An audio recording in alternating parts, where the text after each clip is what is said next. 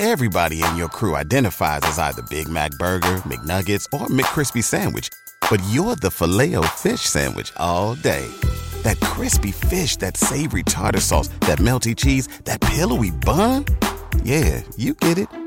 Every time. And if you love the Filet-O-Fish, right now you can catch two of the classics you love for just $6. Limited time only. Price and participation may vary. Cannot be combined with any other offer. Single item at regular price. Ba-da-ba-ba-ba. Mary redeemed a $50,000 cash prize playing Chumba Casino online. I was only playing for fun, so winning was a dream come true. Chumba Casino is America's favorite free online social casino. You, too, could have the chance to win life-changing cash prizes. Absolutely anybody could be like Mary. Be like Mary. Log on to ChumbaCasino.com and play for free now. No purchase necessary. Void where prohibited by law. 18 plus terms and conditions apply. See website for details. The voice in the preceding commercial was not the actual voice of the winner. Welcome to an all-new season of the True Crime Never Sleeps podcast. This season, we're diving into some of the most unusual missing person cases, from the shocking disappearance of Charlie Ross to the American Dyatlov Pass disappearances. Welcome to the True Crime Never Sleeps podcast. Today we're continuing our series, Shit Out of Luck, focusing on the capture of the Menendez brothers. Residing in a Southern California suburb was a seemingly close-knit, picturesque family. A happy wife, a successful husband, and two handsome sons. From the outside looking in, the Menendez family was living a good life, filled with opportunity and a promising future. But from the inside, the distance between them was growing wider and wider, which would ultimately lead to a shocking and grisly scene at their Beverly Hills estate. Brothers Lyle and Eric Menendez were born into wealth, living in the shadow of their father Jose's success. Jose was an immigrant and came to America to escape Castro's Cuba in 1960 at age 15. Later, he attended Southern Illinois University on a swimming scholarship, but left at 19 to be with his love interest, Kitty. The couple moved to New York, where he continued his education, receiving a degree in accounting, while also working part-time as a dishwasher. He eventually landed a position with RCA in the records division, signing high-earning acts. He and Kitty soon introduced two sons into the world, Lyle and Eric, born nearly 3 years apart. The family lived in a $1 million estate in Princeton, New Jersey, where the boys attended Princeton Day School. While they filled their time with soccer and tennis, their father was a very serious businessman, and as his career in entertainment continued to thrive, he decided to move his family to Los Angeles, where he began working for International Video Entertainment, later known as Life Entertainment. They first lived in Calabasas before moving to Beverly Hills. Kitty was generally well-liked, while he received mixed impressions. Meanwhile, the boys began their way down what would become a troubling path. Eric befriended another teen named Craig Signorelli, the son of a prominent TV industry executive with whom he played tennis. After being taunted by members of a rival high school, both Eric and Craig were beaten up severely in a street fight deriving from the heckling. The two friends remained close and eventually co-wrote a screenplay titled Friends. Ironically, the plot involved the son murdering his parents for their inheritance. Along the way, the brothers experienced two serious run-ins with the law. The first was a burglary at a home in Calabasas, and the second was a grand theft at a house in Hidden Hills, amounting to over $100,000 in stolen money and jewels between both homes. Their father hired lawyers for both of them and dealt with the crimes the way he would deal with any prickly business problem. $11,000 in damages was paid, and the stolen items and money were returned. Some friends of the family even dismissed the events as rich kids' sick jokes. To avoid any issues with Lyle attending Princeton, because Eric was underage, the father decided that Eric would take the blame. He received probation as well as compulsory counseling, Kitty was referred to Beverly Hills psychologist Dr. Jerome Ozil to work with her son, who continued to work with Eric for some time to come. Eric transferred to Beverly Hills High School, while Lyle went back east to study at Princeton University. Aside from these incidents, it seemed that Kitty and he just wanted the best for their children, who were given opportunities to acquire the best things in life. But their high expectations were further tarnished when Lyle was caught cheating in Psychology 101 at Princeton. Despite every effort by his father to convince Princeton authorities to reinstate Lyle, he was expelled from the university. The suspension lasted a year.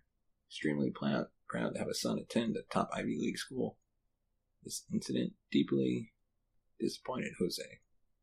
To save face, he urged his son to stay in Princeton during the suspension to avoid having to explain the situation to anyone in Los Angeles. The squeaky clean facade was beginning to reveal signs of hidden flaws. Lyle returned to Los Angeles and was given a job at his father's company. His job performance quickly had him living up to the stereotypical expectations of a rich, spoiled kid who had everything handed to him. By not working hard, he earned a bad reputation among his colleagues. His undermining work ethic included slacking off, tardiness, leaving early to play tennis, and showing very little interest in his overall duties, and allegedly causing a major rift between Lyle and his father. Jose paid for an abortion for one of Lyle's girlfriends. This caused Lyle to become infuriated about not being allowed to deal with his own problems. He moved out of the main house and into the guest house. After all these disappointments, reports revealed that there were some indications that Jose had planned to revise his will, growing tired of financing his sons. One day, Kitty received a call from Lyle. He was irate and verbally abusive over the phone. What was expressed is unknown, but the call from the guest house to the main house reportedly took just a few days before the Menendez's lives would take a turn for the worst. On August 20th, 1989, armed with shotguns and an alibi, Lyle and Eric entered the Beverly Hills mansion den, raised their weapons, and fired. Both their mother and father were murdered in cold blood. In an attempt to stage the grisly scene to appear as though it had been gang-related, the brothers shot both parents in the kneecaps. Police received a 911 call from Eric, whose hysteria and grief during the call seemed so genuine that it left very little room to even consider the brothers had anything to do with it. But the convincing didn't stop there. During questioning, the brothers went on to suggest that the crime could have been mafia-related, and that they were at the movies at the time of the murder, presenting movie tickets to support their alibi. Within days, Lyle would hire bodyguards to protect them, claiming to be afraid that they could be killed by the same people who killed their parents.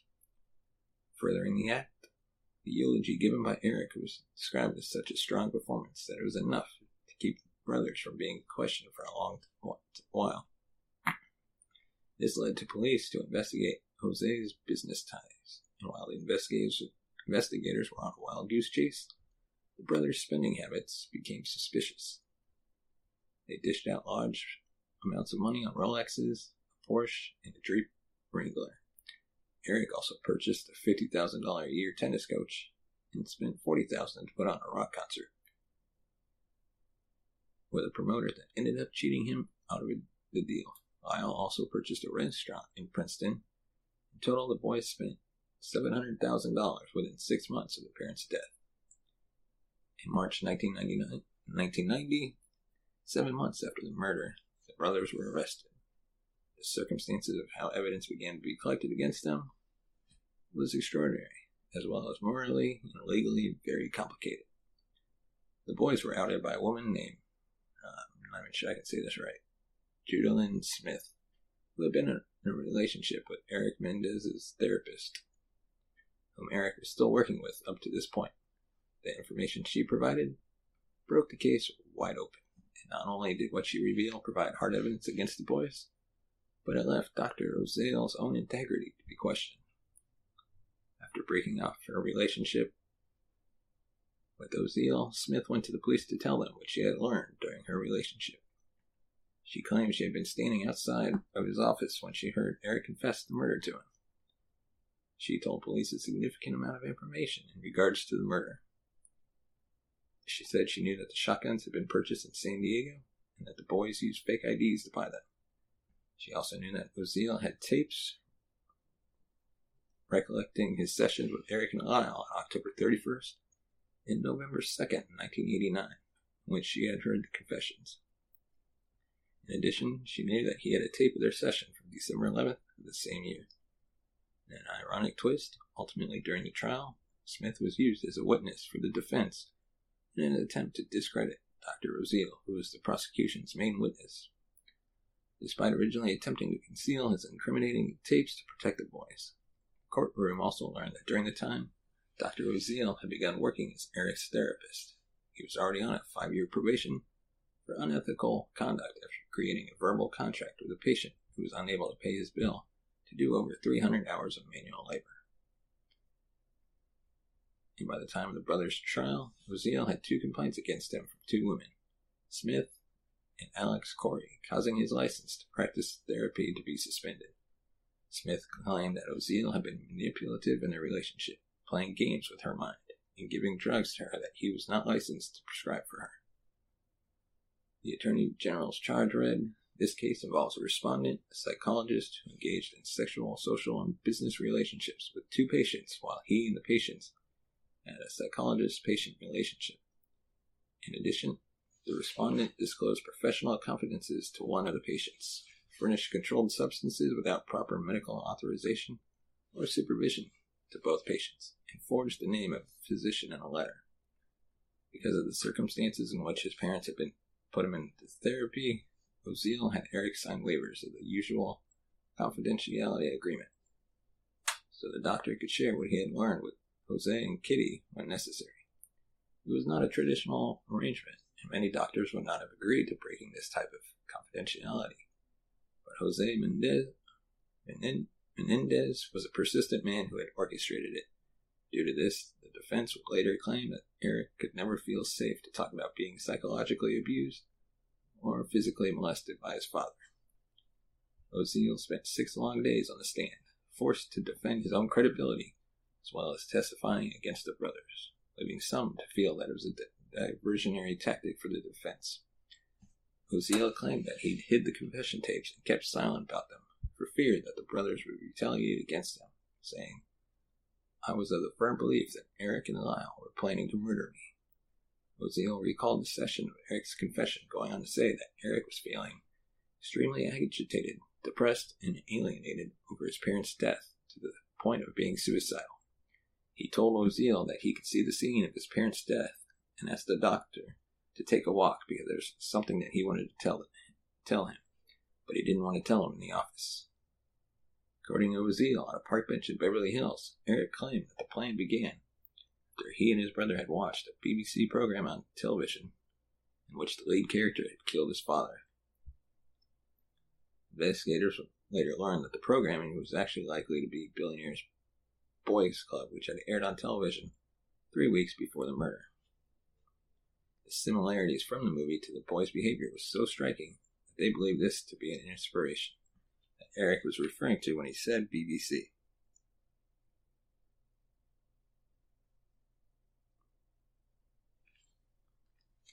In short, the film was about a group of Beverly Hills boys who murdered 2 people, one of which is their father. As further compelling evidence, the boys in the film drove a Jeep and had Rolexes, which were some of the first purchases the brothers made after the murder. And ironically enough, the film was released by Live Entertainment, of which Jose had been CEO. Also in the confession, Eric told Oziel that while Lyle wanted to wait to carry out the murders so they'd have more time to plan it, he decided they needed to commit the murders soon or they would lose their nerve, and mentioned buying shotguns with stolen identification. Oziel also said that Eric confessed that the reason they had killed their mother too was because they couldn't imagine a scenario in which they'd kill their father without also killing her. She would be a witness. As deeply unhappy as she was, she would be hopelessly lost without their father, despite the emotional damage he had caused her as well. But Oziel wasn't the only person Eric confessed the murders to. He also confided in his friend Craig Signorelli, who later coordinated with investigators after they showed up at his door, telling him that Menendez was a suspect. He eventually agreed to wear a wire to get Eric's confession on tape, but the attempt was unsuccessful. Eric denied everything. The year before the murder, Craig and Eric had collaborated on a screenplay about a rich young man who murders his parents in their home. The judge would not allow the screenplay to be used as evidence during the trial. But it was, however, still a troubling marker of the future crime, as well as the first time Craig had ever heard Eric make this sort of confession. About a week before the separate trials began simultaneously, the defense would announce their strategy that the boys had killed their parents in self-defense after suffering years of psychological, physical, and sexual abuse under their care. The defense claimed that Eric had been sexually molested by his father for 12 years, between the age of 6 and 18. They claimed that the most recent molestation had happened just a week before his parents were killed. The defense painted their picture of Jose Menendez as a man who was not known to be kind, and in fact had many enemies. He was also said to be known to humiliate and threaten people at work, and to have an overall toxic sense of machismo. In addition, he was known to be a serial adulterer who had a mistress for 8 years, on top of other girlfriends. Meanwhile, the prosecution, who sought the death penalty, argued that the brothers killed their parents so they could claim the $14 million estate that was their inheritance. Ultimately, the defense was convincing enough to get a hung jury for both juries, resulting in a deadlocked mistrial. The case attracted a media frenzy and became so high profile by the second trial, cameras were prohibited. In the second trial, brothers were prosecuted together with one defense team and a single jury. At this point, it was no longer about whether the brothers committed the crime, but why they did it. The defense leaned in heavily on their argument of sexual abuse, but to no avail. The jurors convinced the brothers of first-degree murder and conspiracy to commit murder. Menendez's brothers both rejected the death penalty in favor of a life sentence in prison without the possibility of parole. For years to come, the brothers would be housed in separate facilities and were only able to communicate through letters to one another. It wouldn't be until 2018 they'd finally be reunited when Lyle was transferred to a San Diego prison where Eric had spent the last 5 years. While Lyle was transferred to the prison in February, the brothers didn't see each other until April when he was transferred into Eric's section, a section that allows inmates to interact. The brothers saw each other for the first time since 1996, and upon their reunion, reportedly came to tears as they shared an embrace.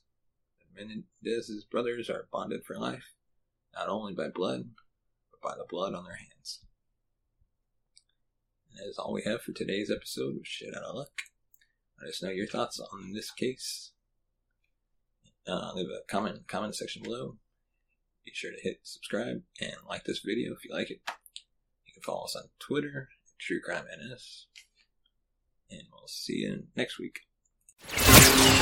Thank you for listening to the True Crime Never Sleeps podcast. Follow us on Twitter at TrueCrimeNS. Like us on Facebook at True Crime Never Sleeps. Send us a voice message at anchor.fm/truecrimeneversleeps/message. Tune in next week for an all-new episode.